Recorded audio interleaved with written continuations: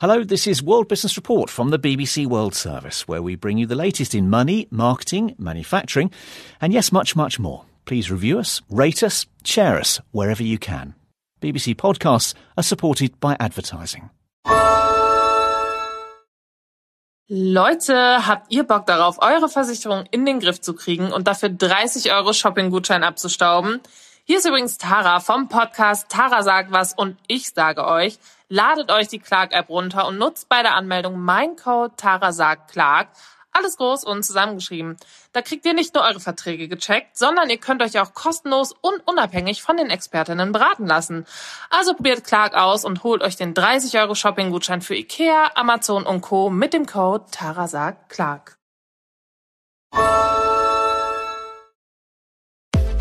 How can AI solve your business challenges?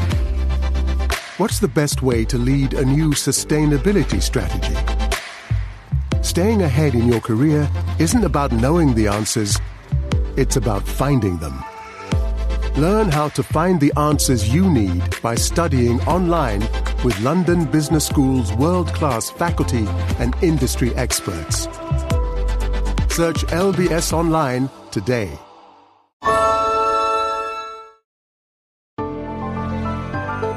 The Global Story, with smart takes and fresh perspectives on one big news story. Every Monday to Friday from the BBC World Service. Search for The Global Story wherever you get your BBC podcasts to find out more. Hello and welcome to World Business Report from the BBC World Service. I'm Roger Hearing, and on this edition, South Koreans aren't having enough children.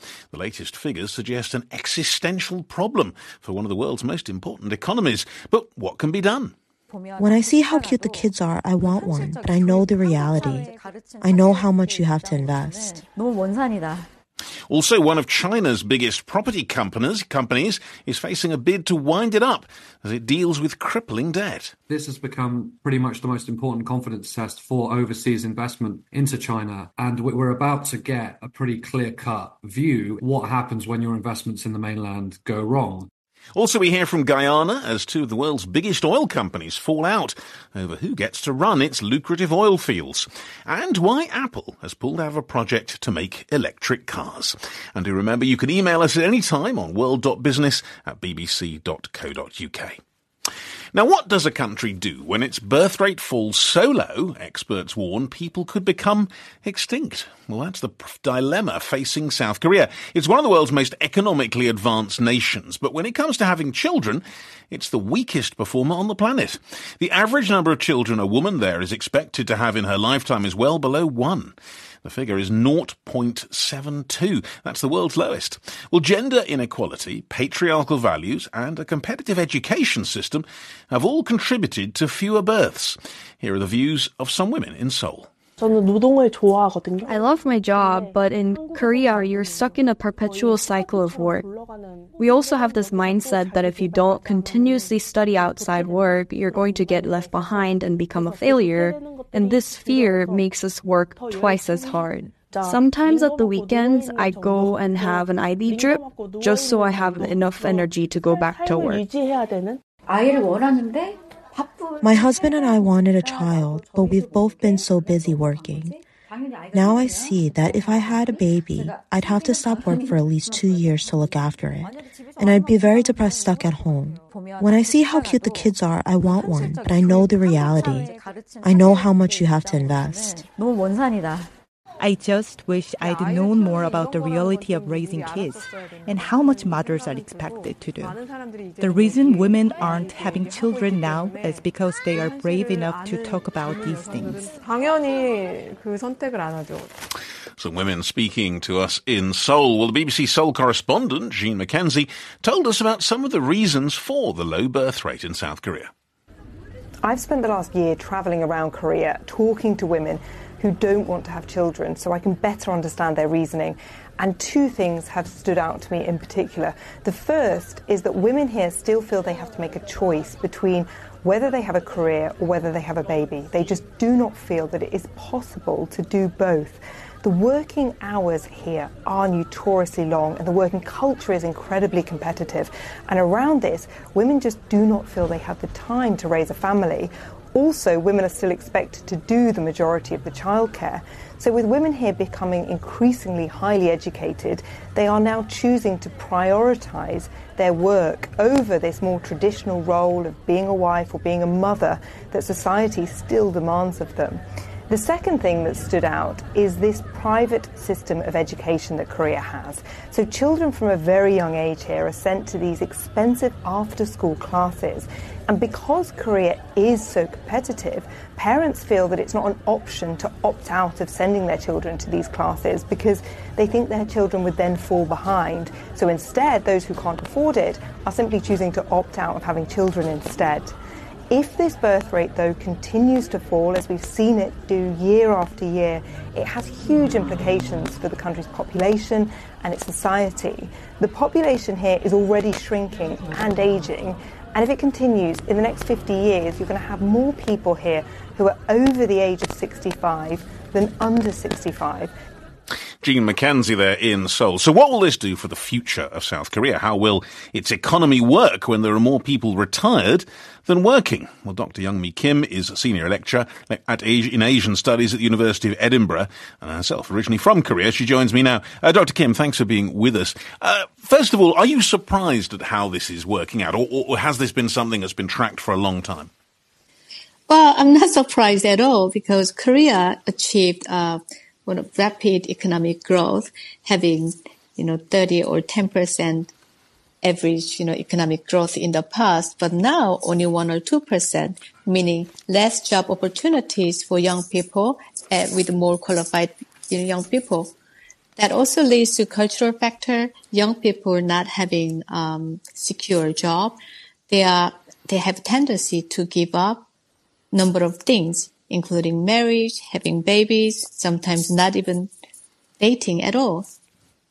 So what can the country do about it? We know already the government has given considerable rewards to people who have children, financial rewards. Is there anything else they can do, and is there a chance of turning this around? Preparing for the general election, number of parties are proposing new policies, having more housing subsidies for young couple. And also as you mentioned already, more rewards having second or third child and more child care facilities. And if that goes into place, do you think people will change their minds? I mean, some of the Korean women we heard from earlier in the program suggest that it probably might not. They just don't want to have kids.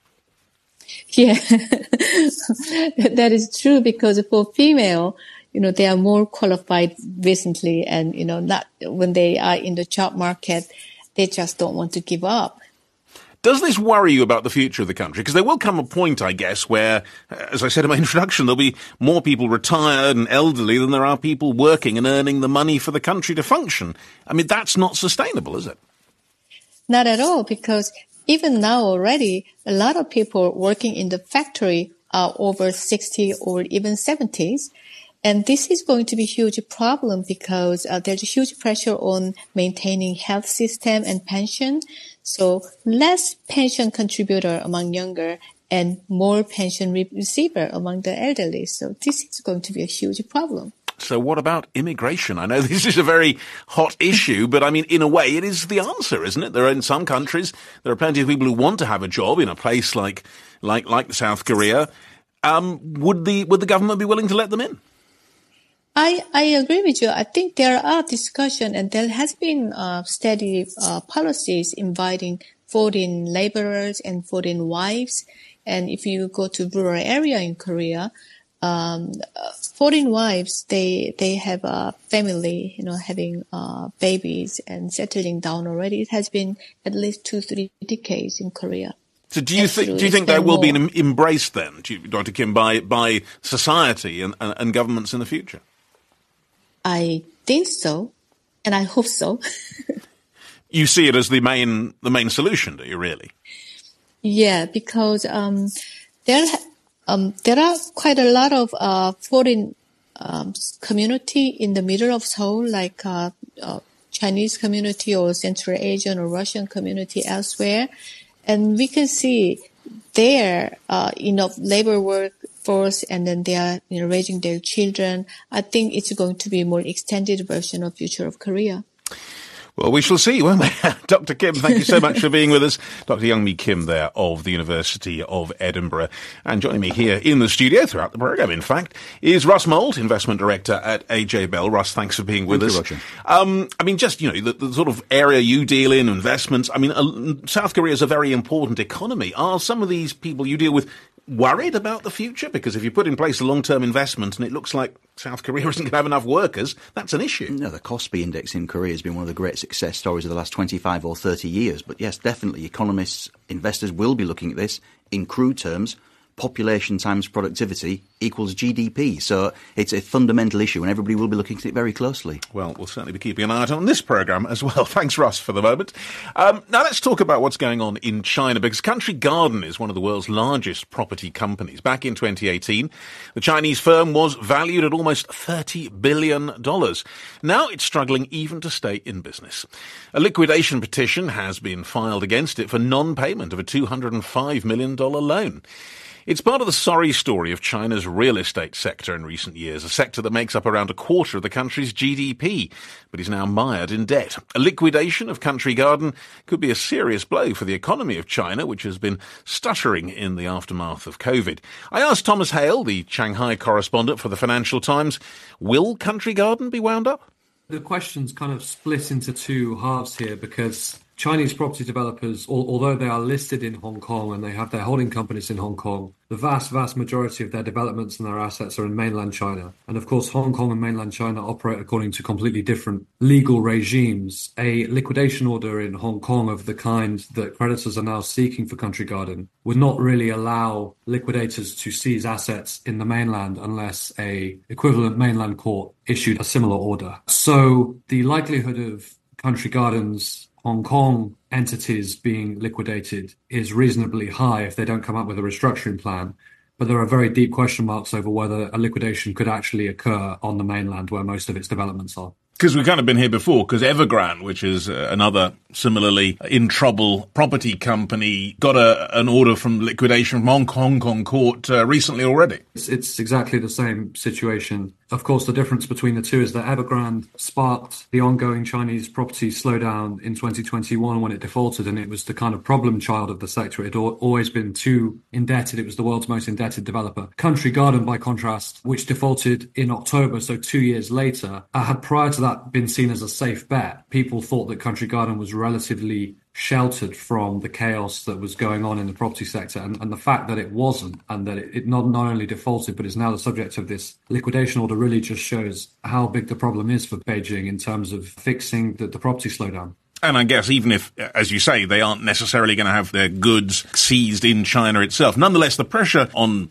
shareholders must be extreme. The impression and the confidence that these companies kind of rely on must disappear. In fact, this has become pretty much the most important confidence test for overseas investment into China. Enormous amounts of money, in excess of $100 billion, has flowed from Hong Kong into real estate development in China as part of China's vast urbanization process. And we're about to get a pretty clear-cut view. It might take a few years to become exactly apparent. What happens when your investments in the mainland go wrong? Are you able to pursue conventional legal processes? Or is it a place and an investment market where you have no hope of getting your money back at all when things go wrong? And the internal issue is quite bad too, because I think the property sector is about a quarter of the economy pretty much. The property sector typically, if you take all of the various parts of the supply chain, normally accounts for over a quarter of the economy in China. It's been very weak for the past 2 years, ever since the default of Evergrande. And the government is in a very difficult position. It does not want to spend enormous amounts of money bailing out its property sector or stimulating its property sector. And it has held off on doing that for several years in the hope that the problem will sort itself out. And so far, as today's news really confirms, things are not sorting themselves out at all.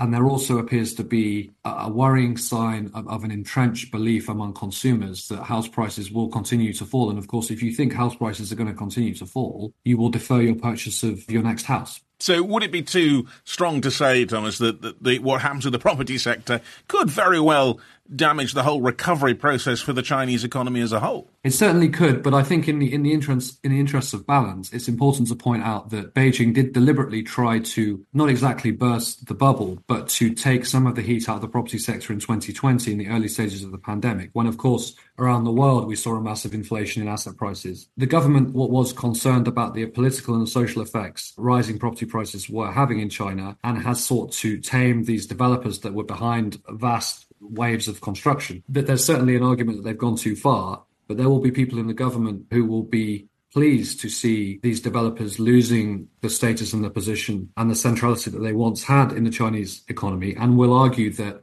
although there will be a bit of pain for a few years, we will then be able to transition to other more productive forms of investment rather than wasting money on excessive amounts of urban development that won't ultimately be required. Thomas Hale there of the Financial Times.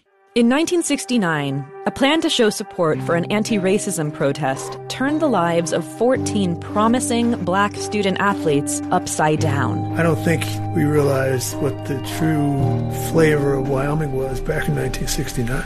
Amazing Sports Stories from the BBC World Service tells the story of the Black 14. There was a rebel Confederate flag being flown. It was different. It was definitely different. Search for Amazing Sports Stories wherever you get your BBC podcasts. You're with World Business Report from the BBC World Service. Right, well, let's talk a bit more about the markets in general. I was speaking to Russ Smold, Investment Director, AJ Bell, earlier, still with me. Russ, I mean, one of the themes I think we've seen across Europe, UK as well today has been a bit of a dip in the markets, and it seems to be down to sort of uninspired earnings coming out. Yeah, Asia had a bad night, which didn't help. That was down to disappointment with the Hong Kong budget and this country garden situation, which continues to rumble on. In the UK, we've had disappointing numbers from Reckitt Benckiser, from a house builder, Taylor Wimpey, for example, a French company, Teleperformance, its shares have collapsed because people are worried that one of its customers, Klarna, their customers are now using an AI chatbot rather than the call centres. So I think that's not helping at the moment. Now, there are concerns that the European economy is nowhere near as strong, for example, as the American ones we've seen from the US GDP numbers this afternoon. And, of course, what we've got coming round the corner is inflation data. And that's, I think, the end of the week on the Eurozone, but also US. What are we expecting? I mean, what everybody's hoping to see is a cooling in inflation, except in Japan, where what they're hoping for is that it continues to run above the Bank of Japan's target, because it means they've dragged themselves out of 35 years of deflation. So you've got slightly different goals there.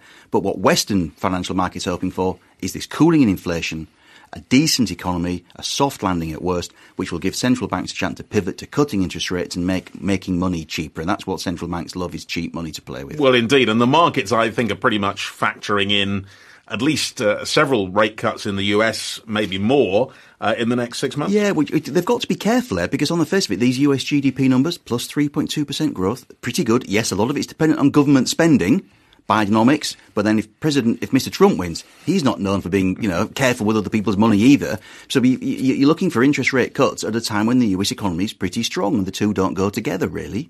Let's finally mention a development in a story we have covered before, which is, of course, what happened with that airliner, Alaska Airliner, a Boeing plane that, the door fell off, or at least the panel fell off. A lot of concern about the Federal Aviation Authority now giving Boeing 90 days to come up with a plan to improve matters. Is that going to improve their share price? Well, it's up a little bit today, intriguingly. So at least, I guess, they've been given some breathing space, but they obviously have a lot of very unhappy customers, Ryanair included, who are now talking about compensation if they don't get their planes on time. You would like to think that Boeing already had a plan to sort this situation out, if the truth be told. So let's fingers crossed that they do. We shall see. Russ, thanks very much indeed. Russ Mould there with me here in the studio. Now, let's talk about Guyana. Oil is often thought as a golden apple resource, one that a country celebrates discovering, but rapidly finds it hinders as much as it helps a nation's prospects. And Guyana has certainly been experiencing that, with the huge reserves discovered off its coast. Its neighbour, Venezuela, has claimed the territory that brings with it the area of oil-rich seabed, and it's threatened military action to back up its claim. And now two of the big oil companies involved have fallen out over who owns the blocks. On Monday, ExxonMobil said it may preempt Chevron's acquisition of a 30% stake when Chevron buys out Hess, which owns that stake. Hess says the agreement doesn't allow Exxon to do that. I asked Dennis Chabrol of Demerara Waves Online News in Guyana about the dispute. Well, at the moment, there seems to be a toss-up between ExxonMobil and Chevron over the acquisition of Hess. So far, the Guyana government has not said anything about it. As a matter of fact, we are told that this basically is a dispute between two companies. So that is where it is being left by the Guyanese authorities. But it's a difficult situation, I suppose, at the time when the whole area is being disputed by your next-door neighbours, the Venezuelans. Yes, difficult in the sense that for the companies this has to be resolved. Either way, at the end of the day, they will not want to find themselves in a situation where their investments are tied up in a dispute, where further exploration work is curtailed.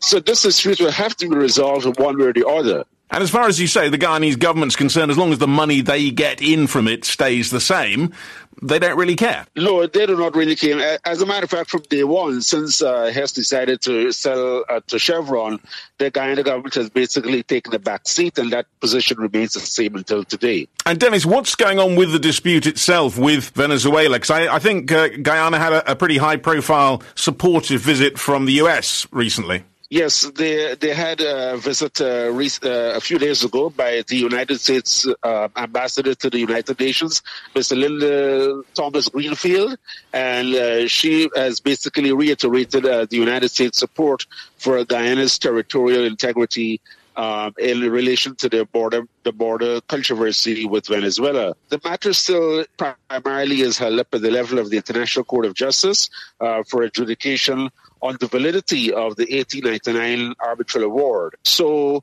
at the moment, I would say the tensions have cooled in contrast to the last few months where we had a lot of saber rattling by Venezuela, and there had been even the movement of troops by Venezuela near the border with Guyana. All that has dissipated as a result of the accord that Guyana's President Irfan Ali and Venezuela's President Nicolas Maduro had reached in the Caribbean island of St. Vincent in early December. But of course, Nicolas Maduro has elections coming up, and many people have suggested that part of this ramping up of the argument is to do with his election. So it could, I suppose, get more tense again. Yes, well, I think there is where one needs to ensure that the process actually remains calm. The Guyanese authorities are fully aware that this can eventually rear its head again as part of Venezuela's own domestic political conditions leading up to the elections. The president of Brazil, actually, Mr. Lula da Silva, is expected to arrive in Guyana anytime now to participate in the Summit of Caribbean Community Leaders. And undoubtedly, that will be one of the issues to be discussed bilaterally between the president of Guyana and the president of Brazil. But for the moment, Guyana feels in a much safer position than it has done for a while. Yes, it feels that it is in a much safer position, notwithstanding the fact that President Lula, as well as Venezuela's Defense Minister Pedrino, had warned up to about 2 or 3 weeks ago that it would not allow any exploration of oil off the coast of Essequibo, because Venezuela maintains that in addition to the land area of Essequibo, all the waters off the coast of Essequibo also belongs to that Spanish-speaking nation. However, Guyana maintains, and ExxonMobil itself maintains, that they both have a right to carry out activities in the area. Dennis Chabrol there, speaking to me from Georgetown. Russ Mould of AJ Bell still with me here in the studio. Russ, I mean, these sort of disputes between oil companies on the fringe of an international border dispute, I mean, I suppose these kind of disputes with oil companies are not unusual, Chevron and Hess and Exxon. Not at all. At the moment, there's a big wave of acquisitions taking place in the oil industry. Exxon itself is looking to buy Pioneer Natural Resources. That's an onshore play in Texas and New Mexico. And Chevron and Exxon both basically saying, we think oil and gas are going to be with us an awful lot longer than everybody thinks and ecologists would like to think, and we're positioning ourselves for that future. Yeah, worth fighting over, in other words. Thanks, Russ. Now, it's not often that Apple backs away from a technological challenge, but when it comes to electric vehicles, it's made a sharp turn away because over a decade, the company spent billions trying to catch or exceed the capabilities made available during a revolution led by Tesla. It was an initiative that it kept quiet, and it hasn't officially acknowledged that it's over. But the Special Projects Group, as it was known, was still some years away from actually making an electric car. So what went wrong? Well, joining me now is Seth Weintraub of electrek.co, the EV News website. Seth, thanks for being with me. Was it a surprise that Apple pulled out of this? Actually, no. I think it's been about 10 years and Apple has almost nothing to show for it. I think you can look at it like, why doesn't Apple make a TV? Well, why doesn't Apple make a car? It's not in its DNA. There's not a lot of, margin. Like Apple typically makes 30% margins. Like cars are hard and the margins aren't there. So there's a ton of reasons. In fact, I would say it's surprising it lasted as long as it did. Yeah, it is interesting. Does it say something, though, perhaps about the whole EV market? I mean, there's an interesting note from Bloomberg this morning talking about saying that while people were buying more electric cars, it wasn't increasing exponentially. And at the same time, in the tech world, things like AI are far more perhaps seen as the future. Do you think that's happening? Well, I certainly think that Apple is worried that it's behind in AI. We've all used Siri and we've all been a little dismayed compared to, the contemporaries, Google and Microsoft, and even Amazon's Alexa are quite a bit better than Siri. So, Apple's obviously behind there. They need to get ahead there. But it makes sense that, Apple wasn't getting anywhere with the car, and they look around, they see, Tesla lowering their prices and being competitive that way, and really looking to China. I think China's EVs are incredibly inexpensive. You get like 80 to 90% of the car for half the price in China. So that, I think, was really, really the big reason Apple doesn't want to get into cars. Yeah, because way back at the beginning, I think there was even a thought that Apple might actually buy Tesla. But that obviously is a long way off the possible now. Yeah, I think there was a conversation, perhaps that maybe a one-way conversation when Tesla was in trouble, that Elon Musk asked Tim Cook, maybe you could help us out with some cash or, something like that. But, Tesla's obviously too valuable now to be purchased by Apple. And, I think perhaps maybe Apple could look at some of the lower cost EV manufacturers out there like Lucid or maybe even Rivian just lost a lot of value. So that may have made sense. But in reality, I think that doesn't solve the China problem. And, China's making almost as good cars at a fraction of the price. And, Apple obviously has eyes in China. They know what's going on. They have a stake in the car sharing service there. So that, I think, is the big reason Apple's not going into cars. And in the meanwhile, others are jumping in. It was interesting, a line this morning, I think, saying that Peugeot, some other European car makers, now pushing to make cars as good as the ones coming from China and as efficiently. Yeah, I think that as good is not the problem. I think as inexpensive or, as value added is the big problem. And I think that's where they have to get to scale. China obviously is the king of scale. They've gotten huge scale on their EV market. They're, 1.4 billion people. It's like, Europe and the US combined in terms of addressable market. So, the other companies have to figure out how do they get to that same scale. Yeah, but in the meantime, I mean, the whole idea of EVs, it's still very live. I mean, there are problems, of course, about charging points and all kinds of practicalities, but you don't get a sense that any of the impetus in all that is going. No, not at all. I think EVs are here to stay. And in fact, I think this is the last, puff of the internal combustion engine. I think, all the great cars that are coming out are going to be EVs. People now know somebody, a friend or a family member that has an EV and they're great. And, there's all these advantages over internal combustion. And then obviously the pain points of, the charging network and the range and all that stuff is being addressed. So I think we're only going to get. It'll come through. Seth, thanks for being with us. Seth Weintraub there. That's it from World Business Report. Leute, habt ihr Bock darauf, eure Versicherung in den Griff zu kriegen und dafür 30 € Shopping-Gutschein abzustauben? Hier ist übrigens Tara vom Podcast Tara sagt was und ich sage euch, ladet euch die Clark-App runter und nutzt bei der Anmeldung mein Code Tara sagt Clark. Alles groß und zusammengeschrieben. Da kriegt ihr nicht nur eure Verträge gecheckt, sondern ihr könnt euch auch kostenlos und unabhängig von den Expertinnen beraten lassen. Also probiert Clark aus und holt euch den 30 € Shopping-Gutschein für Ikea, Amazon und Co. mit dem Code Tara sagt Clark.